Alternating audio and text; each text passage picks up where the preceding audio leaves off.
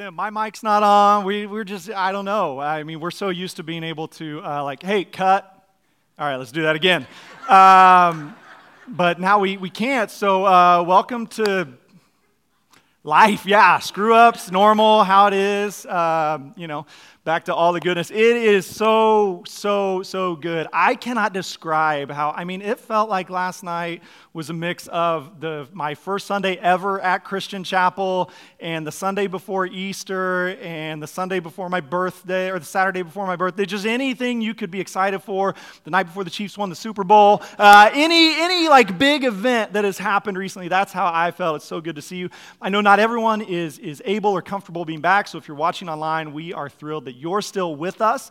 And speaking of that, I want to say thank you to a couple people who have just worked their tails off the last 8 or 9 weeks or so. Logan, can you throw that up for me? Just in case you don't know who they are, they're always kind of in the background, but Dean Heidi, Andrew Squants, and Brian Hunley have put in so many hours.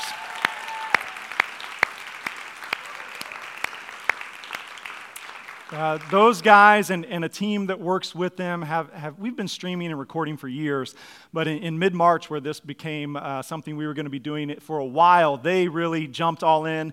If you're here this morning, you see new equipment around the room, so we're experimenting with some different ways to maintain that online church experience for those who are unable to be with us in person. So if you're online, hopefully you're still enjoying that as well, but we really do appreciate that. And then I also see Caleb Hill over here. Caleb's been doing the same thing for Chapel Youth, making sure those services are up and going. And we are incredibly thankful for all those guys. I've sat in on a couple of their conversations as they talk about the things we need to do and the equipment and all that. And I'm glad they're here because I don't really understand anything that they say, but I know it looks good at the end. So, it's really, really nice. I'm thrilled. I know many of you are thrilled to be back. There are some aspects of the last 8 or 9 weeks that I am just not going to miss at all. I'm not going to miss sitting in my living room with my family, watching myself preach. In fact, if that never happens again in my life, totally fine with it. I'm not going to miss, like some of you know my daughter Audrey, she is so sweet and kind. For the last couple of weeks, though, she sits right next to me on the couch and makes fun of my hand gestures the whole time. Like I'm like, hey, are you paying attention? Yes, I'm paying attention, Dad. This is what, so if I just stand here like this, it's Audrey's fault. She made me insecure. It might be what happens. So, but there are some aspects I will miss. Like when my alarm went off at 5 o'clock this morning, I missed online church. It was very convenient. When I had to take a shower and get dressed, I missed online church. And I know some of you, which by the way, thank you.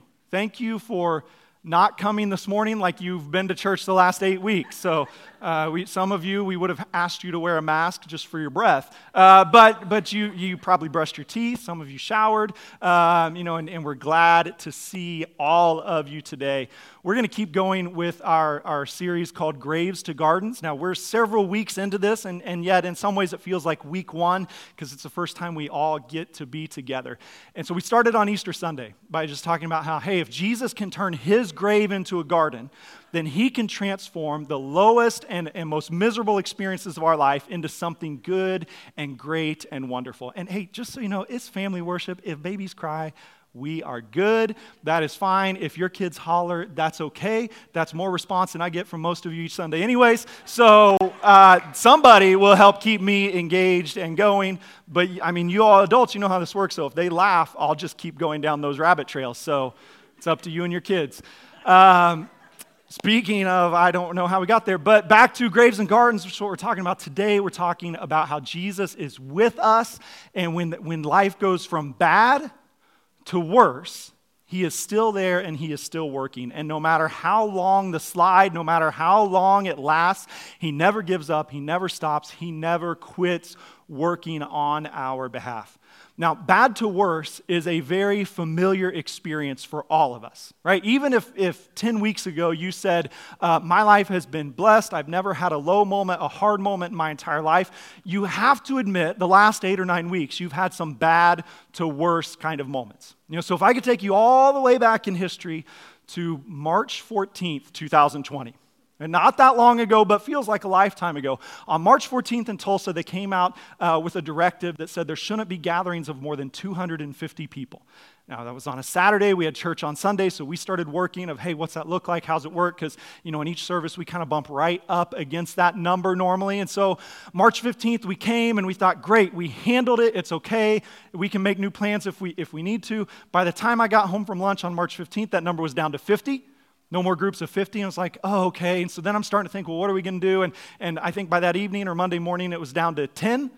And I was like, oh, well, this is different. And at some point in that week, it became, y'all should just stay home, right? And that was just that experience. And then for many of us, over the last 8 or 9 weeks, it has been kind of this experience of just one thing is canceled, another thing is taken away, this bad news, that bad news. And it just kind of feels like it keeps spiraling. And not just in the sense of like your vacation got canceled or this, but like for our seniors this year, meaningful moments in their life got canceled. Right? For our parents of seniors, meaningful things got canceled. For some of us who lost loved ones, we weren't able to mourn and celebrate their lives together at funerals. Weddings were postponed. And then there's even more serious long-term effects of people lost jobs and the economy tanked and people got sick. And it kind of had this experience of just when I think it can't get any worse, it does.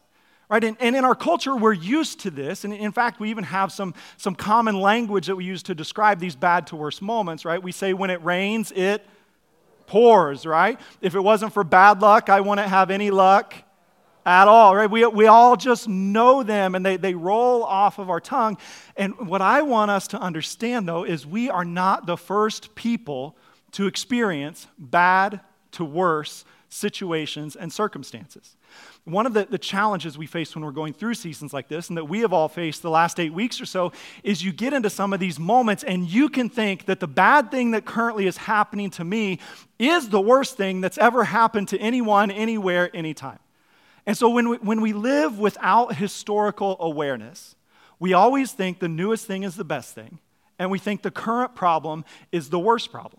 And it can lead us into these moments where we almost become paralyzed and start to think, the news just keeps getting worse. There's nothing to do. There's no way forward. Now, again, if we can kind of back up, have a little historical precedent, understand what's happened before, then it can help us endure and get through these seasons we're in. So I know for some of us, it's not possible to go have a conversation with our grandparent, our great-grandparent, our great-great-grandparent. But if we could, I think they would help calm us down right now. If you're going to your great-great-grandparents who lived through World War I and telling them, I can't, but the world is on fire, the virus is out of control, I don't know what we're going to do, they would be able to say, hey, no, we've been through worse. Right? Your grandparents maybe who lived through the Great Depression, or some of you that was your parents, and if you were talking to them about, hey, the stock market lost 20%, they're like, that's cute. And they can tell you whole other stories. And for some of us, maybe it's our grandparents who fought in World War II, and you're telling them, I've never seen the world in upheaval. And they're like, oh, let me tell you a story.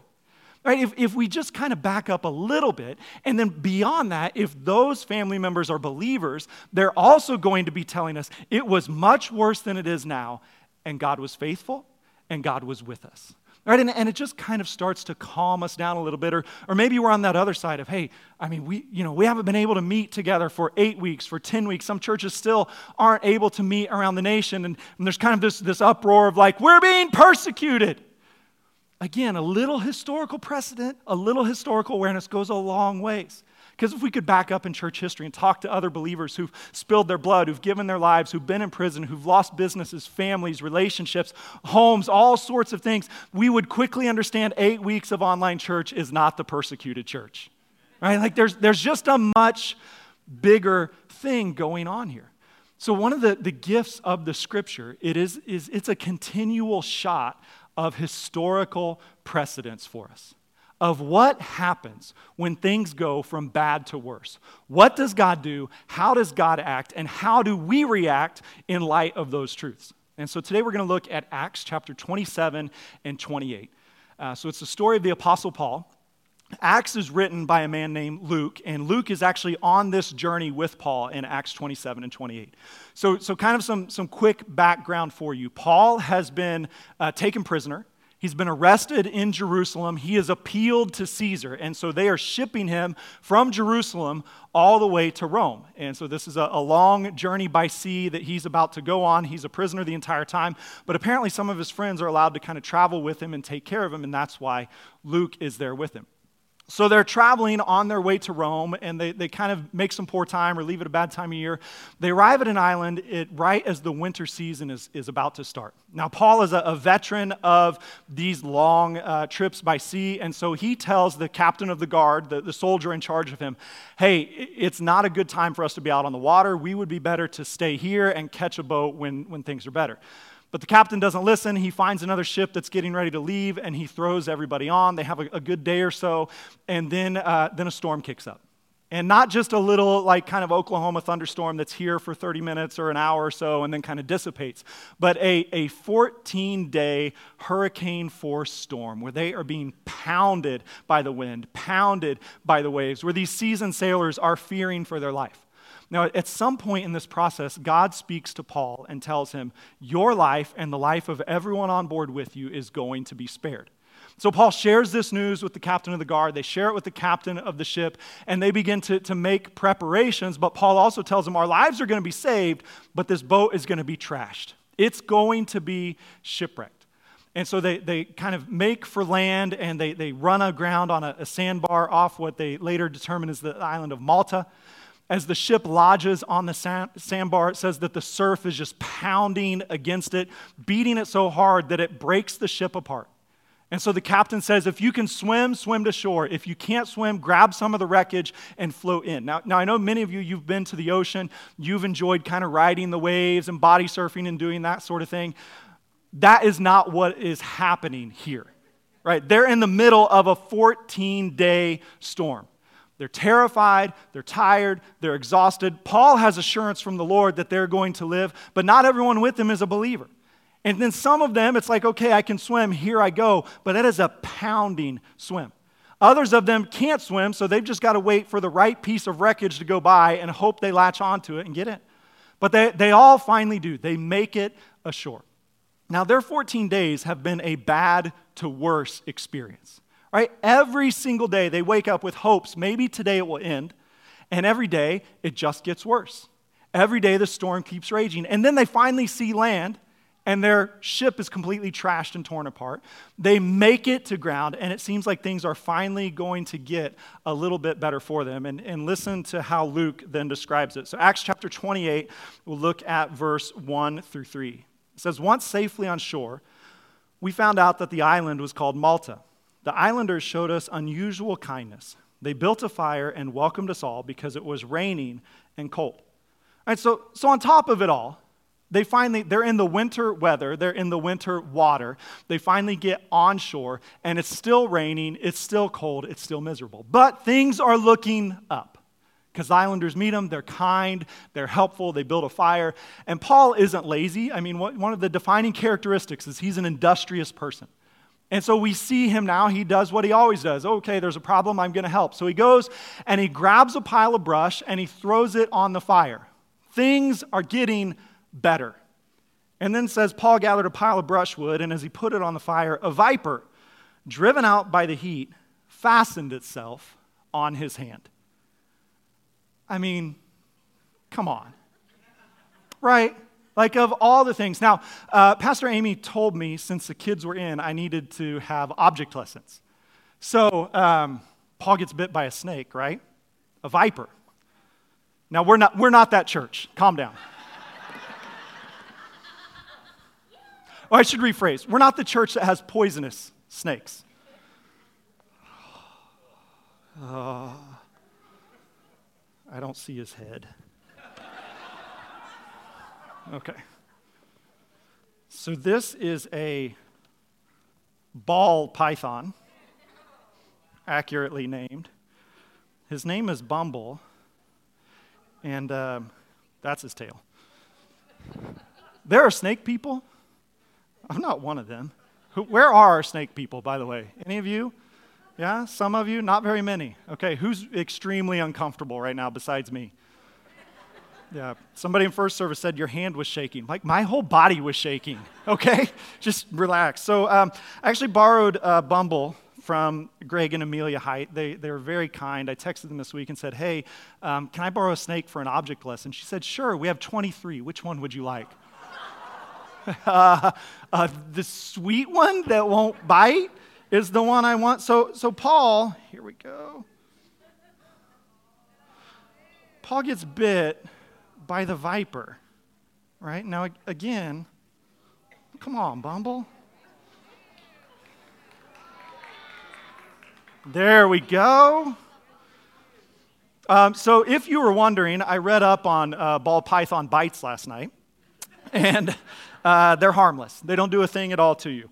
And then Amelia told me this morning, she said, he's just starting to shed, so as long as your hands don't smell like rat, you're fine. Which made me think, what does rat smell like?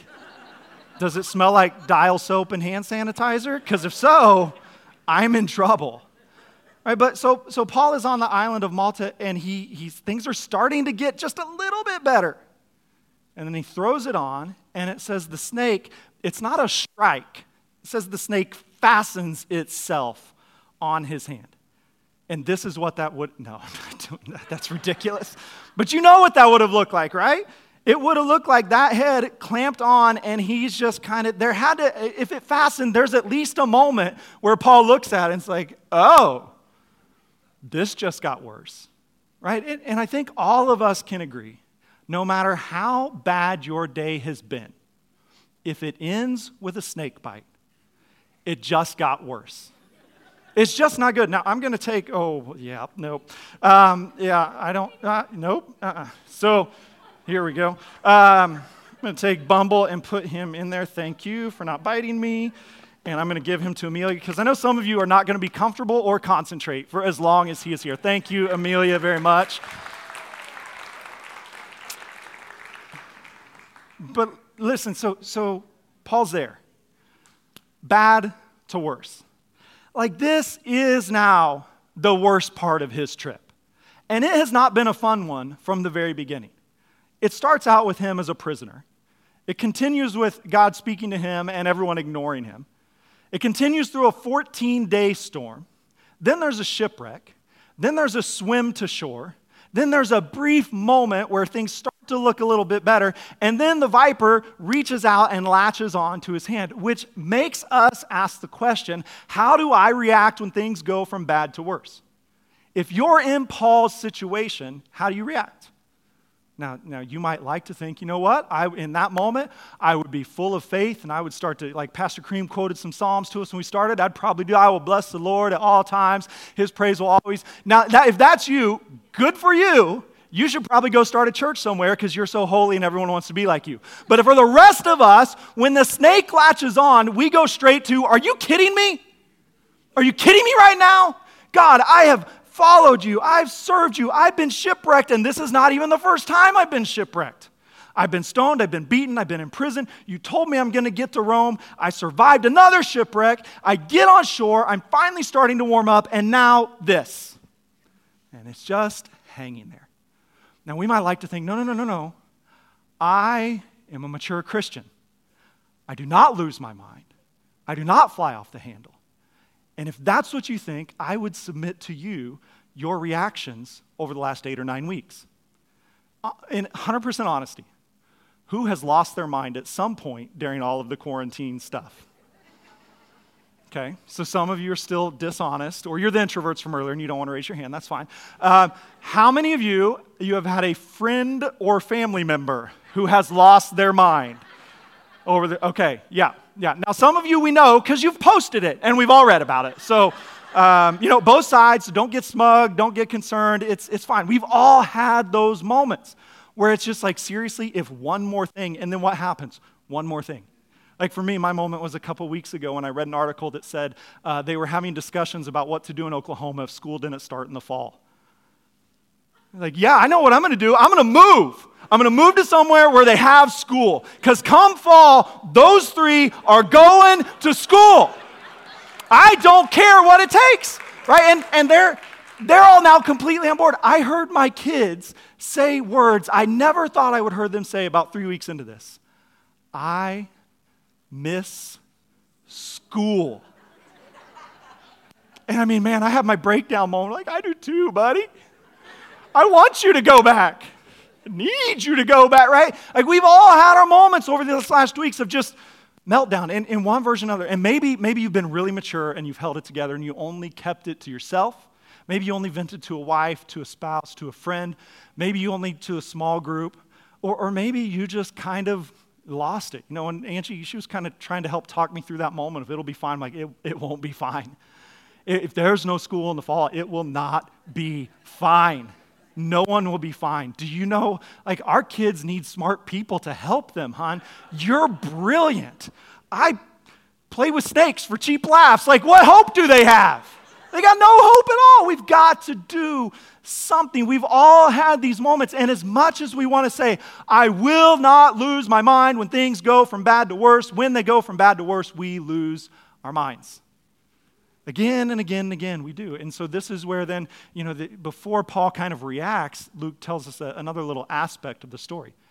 He says the islanders who were gathered, they saw all of this happen, and they decided in their mind, this man must be a murderer because he has escaped the sea, but justice will not let him live. So sent the snake, kill him, now it's fine. So when our lives are going from bad to worse, this is the other concern that some of us have. What do people think right now? What are they thinking? Literally, like, if you're cursed enough, some people even say you're snake bit, right? Like, it's just that nothing good happens for them. Stay away from them. We start to worry about, like, well, man, what are my friends going to think if I lost the job and then I got sick and then the relationship problems happened? What are they going to, everybody's going to think that I'm a walking disaster, that God has somehow abandoned me. And there is cause for evaluation in those moments of, are my choices leading me down a path of destruction?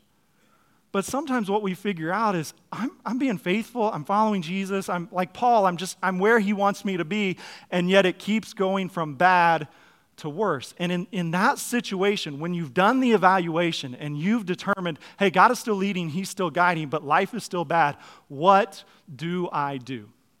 In that moment, you follow the example of Paul, and just listen to how shortly Luke puts it. But Paul shook the snake off into the fire and suffered no ill effects. Now, so there's two things that happen here. Paul gets bit, it fastens on, right? So there's at least a moment where a snake is dangling from his hand. And he just shakes it off. Now, first, that's a natural reaction. Every single one of us, if we're snake bit, are going to shake it off, right? Not a single one of us is going to just look at it and be like, would you look at there? Snake hanging on my arm. Like, you're not do it. Somebody asked me this morning, what would you have done if that snake bit you? I'm like, I don't know, probably traumatized a bunch of kids, because my reaction would not have been kind and God-honoring. It would have been, master it, take care of it, get it out of here. Like the farmer of my grandpa would have come through me, if the only good snake's a dead snake. And it would have been bad, is the point. And this is our natural reaction. So we all would have to shake it off. But I think there's a kind of a secondary thought there for us to consider. It says Paul shakes it off and suffers no ill effects. Now, before shake it off became like a Taylor Swift thing, it was a phrase that parents for generations have said to their kids. How many of you have either told a child or been told yourself, shake it off? Anybody? Yeah, sure. Shake it off. Other versions of that might be you're good, you're fine, dry it up. That was one of my dad's favorite. If we were crying, dry it up, you're fine. But shake it off is just this term that we give all the time. I mean, I've said it to my kids all the time. It's one of the most common things I yell when I watch them play sports. My oldest, a couple years ago, he was in maybe his third year of kid pitch. And if you've ever watched kid pitch, when they get to that, like, 11, 12 years old, it's the age where some of those kids are starting to throw hard because puberty's come early for some of them. And so there's like the 12-year-old with the mustache who's out there just firing it in. But he's not accurate, okay? But he can throw hard. And so Connor, I remember watching him once, and Connor played for this coach that I loved. I'd never met him before he played for him, but I think we're related somehow. Because he would give the boys this speech several times a year. Boys, it's baseball. And it's 12-year-olds throwing at you. You are going to get hit. But when you get hit by a pitch, you don't cry, you don't grimace, you don't yell. don't give that pitcher the satisfaction of knowing it hurt you. You sprint to first base. I just thought, every dime we paid in registration is now worth it. Like I just, yes. So Connor got hit several times that year, and I just love, like, hey, I'm just supporting the coach. Shake it off! You're fine. It doesn't hurt. Corbin, my other son, he was playing basketball earlier this year, and we played in a tournament that was up a grade. And so Corbin's in 6th grade. We were playing against some 8th graders. They know I had a kid that was like 6'4", 250. Just a mountain of a kid. At one point, he comes flying down the court in front of me. I'm coaching. He goes that way, and I can see Corbin setting up to take a charge. And this kid is just flying, and he goes down, and all of a sudden, I can't see Corbin at all for about half a second. And then I see him, and he's flying in the air across, and he lands. And both with Connor and with Corbin, the first words out of my mouth, shake it off. You're fine. Get up. Now, Connor comes home that night and takes off his shirt, and we see like the baseball bruise complete with seams from the ball in his shoulder. You know, Corbin, for like 2 weeks later, saying, Dad, it hurts to sit down. Like, you're fine. Even though that kid was bigger than me, you're fine, right? So here's the thing. I understand when I say, hey, when life gets bad, shake it off. That can feel offensive. Like, it was easy for my dad to yell at me, shake it off. It's easy for me to yell it to my kids. But when you're the one experiencing the pain, the hurt, the anguish, whether it's physical, emotional, relational, financial, and someone from the side is saying, hey, don't worry about it, just shake it off. You'll be fine. Right? There's all kinds of reactions. You don't know what you're talking about. You haven't been where I've been. I'll show you fine. Just depending on your personality, how you're going to respond to it. But Paul in that moment, snake bit, shipwrecked, prisoner, shakes it off. Feels no ill effect. Now, Luke doesn't go into detail about exactly what Paul would have done after that. But Paul writes 13 books of the New Testament, so we have a pretty good idea of how he thinks and how he responds when life gets difficult. I firmly believe that Paul in that moment is the same one who writes in 1 Thessalonians 5, you are to pray without ceasing. He's the same one who tells us repeatedly, if you're sick, pray for healing. The Spirit sends gifts of healing. So I got to think in that moment, as soon as it registers in his mind, that's a snake on my hand, that simultaneously he is physically shaking it off, and spiritually he is turning to the Lord of, God, will you heal me? Will you protect me? Will you preserve me? I know your promises. I know what you've said. Lord, will you set me free in this moment? Maybe Paul's mind actually goes back to Mark chapter 16, where Jesus says, these signs will accompany those who believe. In my name they will drive out demons, they will speak in new tongues, they will pick up snakes in their hands, and when they drink deadly poison, it will not hurt them at all. They will place their hands on sick people, and they will get well. Paul doesn't shake it off just because he's braver or tougher than you or I. He shakes it off because he knows God is with me, God is for me. God has promised me I'm going to arrive in Rome. And if the shipwreck didn't get me and the swim to shore didn't get me, this snake is not going to finish. And maybe even in that moment, it goes back to not only is Jesus here with me now, but he actually made a promise for this exact situation. Right? They will pick up snakes in their hands. Anybody ever watch the snake handling church documentaries? No, just me? Yeah, a few of us. So I showed my kids one of those last night right before they went to bed. Good parent. And it's fascinating to see. And so I was kind of talking with them about, Bumble, the ball python and this passage, and one of them, so we're watching it. If you've never seen those, there's tambourines, and there's loud music, and there's rattlesnakes. Lots of rattlesnakes and cottonmouths and only poisonous snakes. And when the Spirit moves, they pull them out and they start to dance around with them. They let them crawl around. They start to pray. And one of my kids said, Dad, you're not going to do that tomorrow, are you? Now, I think they were actually more worried that I would dance and play a tambourine in public than that I might get bit by a snake.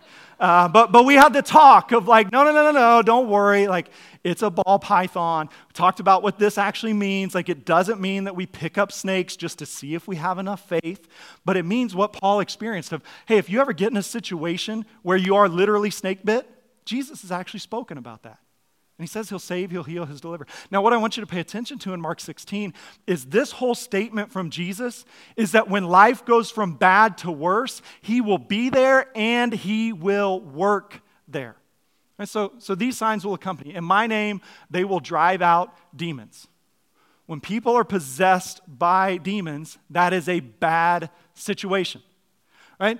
In my name, they will speak in new tongues. So again, moving through that one, not quite as much. Next one, they will pick up snakes in their hands. When you're snake bit, it's a bad situation. When they drink deadly poison, again, not that you're going out just to see, will it affect me or not? But if someone is attacking you, trying to harm you, kill you, just saying you will be fine. They'll place their hands on sick people when people are sick, when they're hurting, when they're injured, when they're dying. These are bad to worse situations. And what Jesus says is, in bad to worse situations, I will work in powerful and miraculous ways to confirm the power of the gospel and my presence in those moments.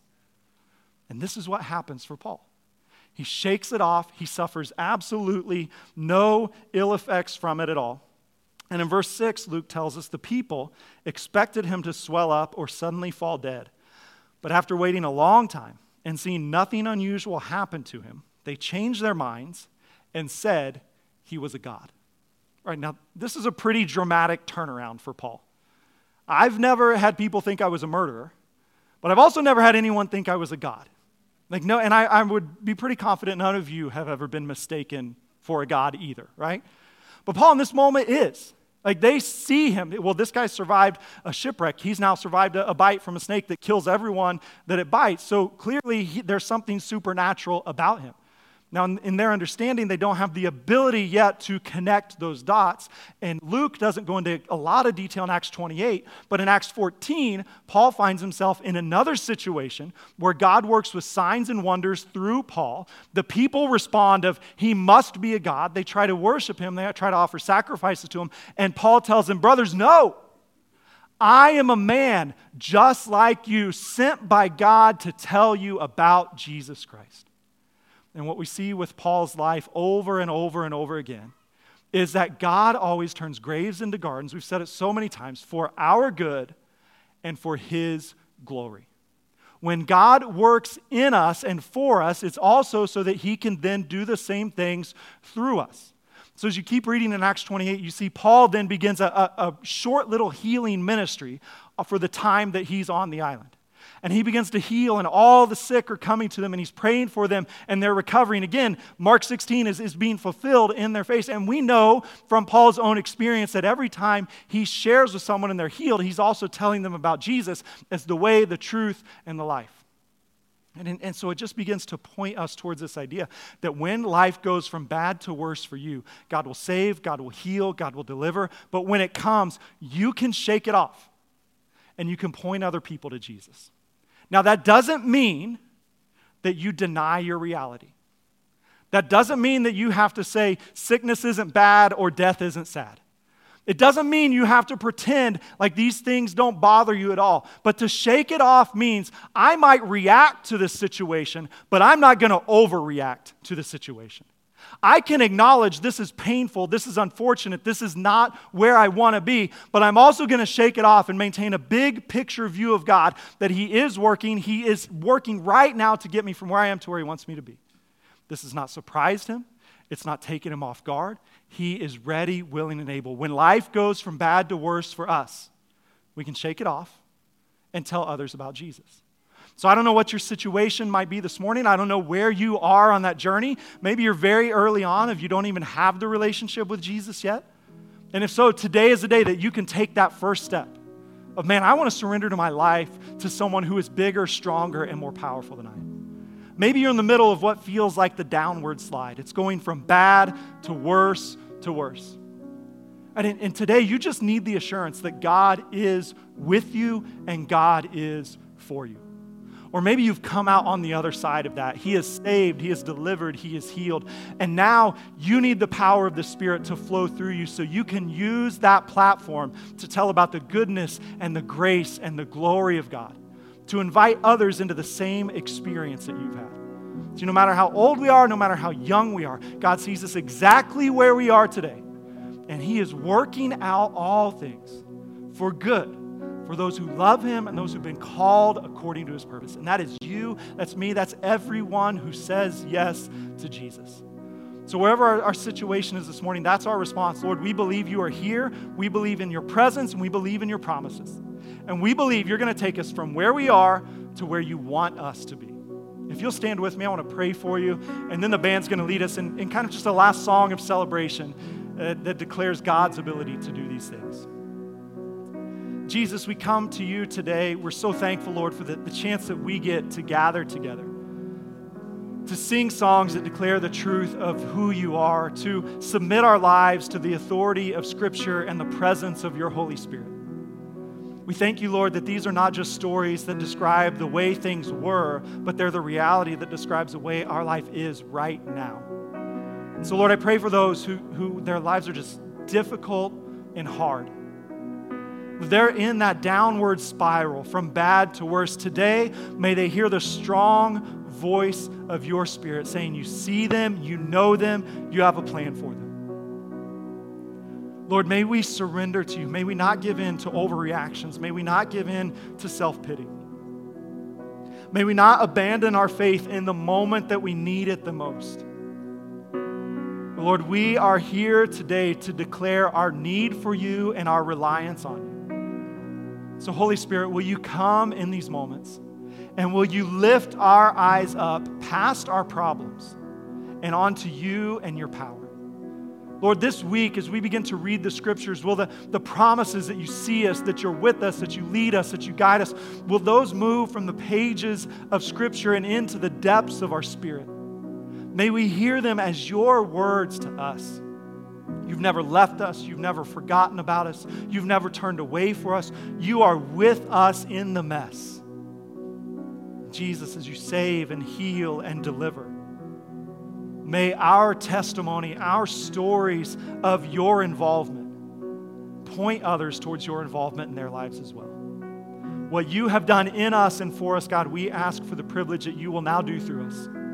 That we would be men and women, teenagers and children who share the good news that no matter where we are or what we're going through, Jesus is there and Jesus is working. Lord, we thank you that we get to be people of good news. People constantly declaring your ability and your desire to turn every grave into a garden. In Jesus' name, amen. Amen. Some of you might be familiar with this song. We've been singing it online, which if you're like me, means you've been watching people sing it online. So today we want to give you a chance to sing it with us. The lyrics are so powerful. It's just a declaration that what Jesus did on that first Easter Sunday, he is still doing in every one of our lives. He's the God who can turn every grave into a garden. So let's sing it as a celebration. Let's sing it as a declaration of faith.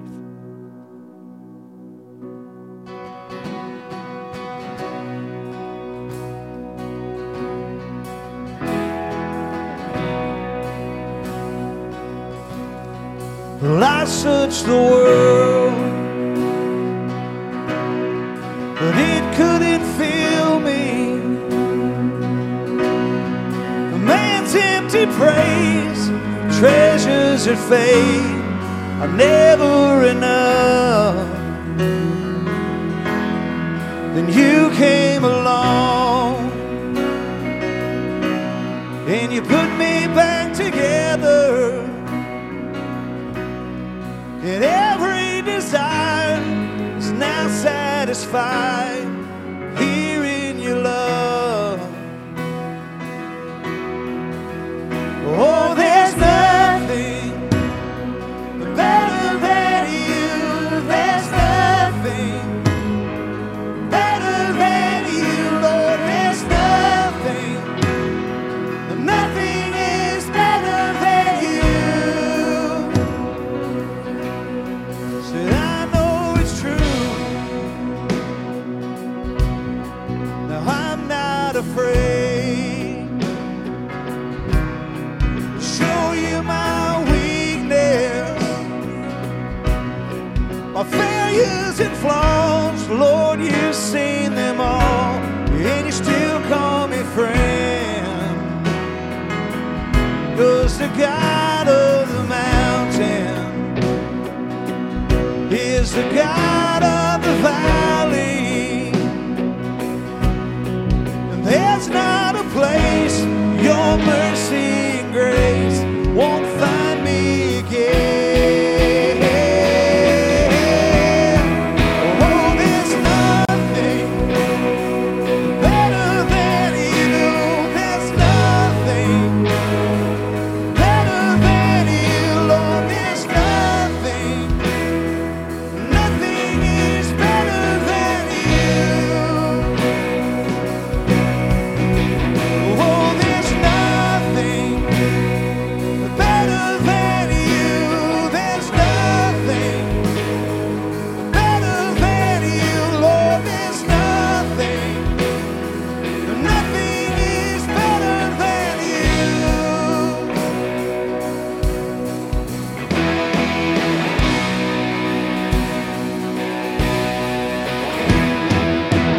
You turn mourning to dancing. You give beauty for ashes. You turn shame into glory. You're the only one who can. You turn mourning to dancing. You give beauty for ashes. You turn shame into glory. You're the only one who can. You turn grace into garden. You turn bones into army. You turn seas into highways. You're the only one who can. You're the only one who can. There's nothing better than you. There's nothing better than you, Lord. There's nothing, but nothing is better than you. Oh, there's nothing that's better than you. There's nothing that's better than you. There's nothing is better than you.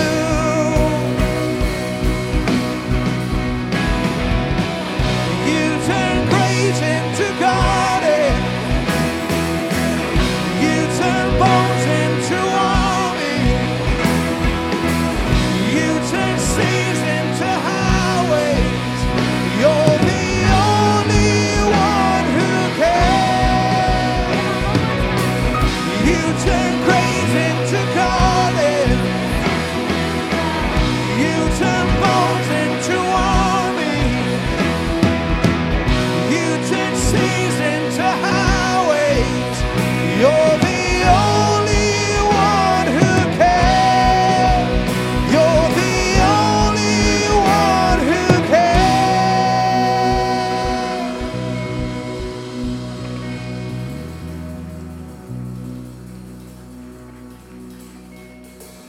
As we go today, our hope does not rest in who we are. Our hope doesn't rest in hearing an inspirational story, but our hope rests in the fact that the same Spirit that raised Christ from the dead now dwells in us, bringing life to our mortal bodies. So if He can do what He did on Easter Sunday, He can handle anything you're facing today. So as you go, may you go with a heart full of faith, with a heart that is at peace and at rest, that no matter what may come, you can shake it off and you can move forward by His power, by His Spirit that is at work in you. Thank you so much for worshiping with us today. It has been phenomenally great to see each and every one of you. May you go in His grace, may you go in His peace, and may you please go outside to visit so our cleaning team can take care of the sanctuary real quick. God bless you. We'll see you next Sunday.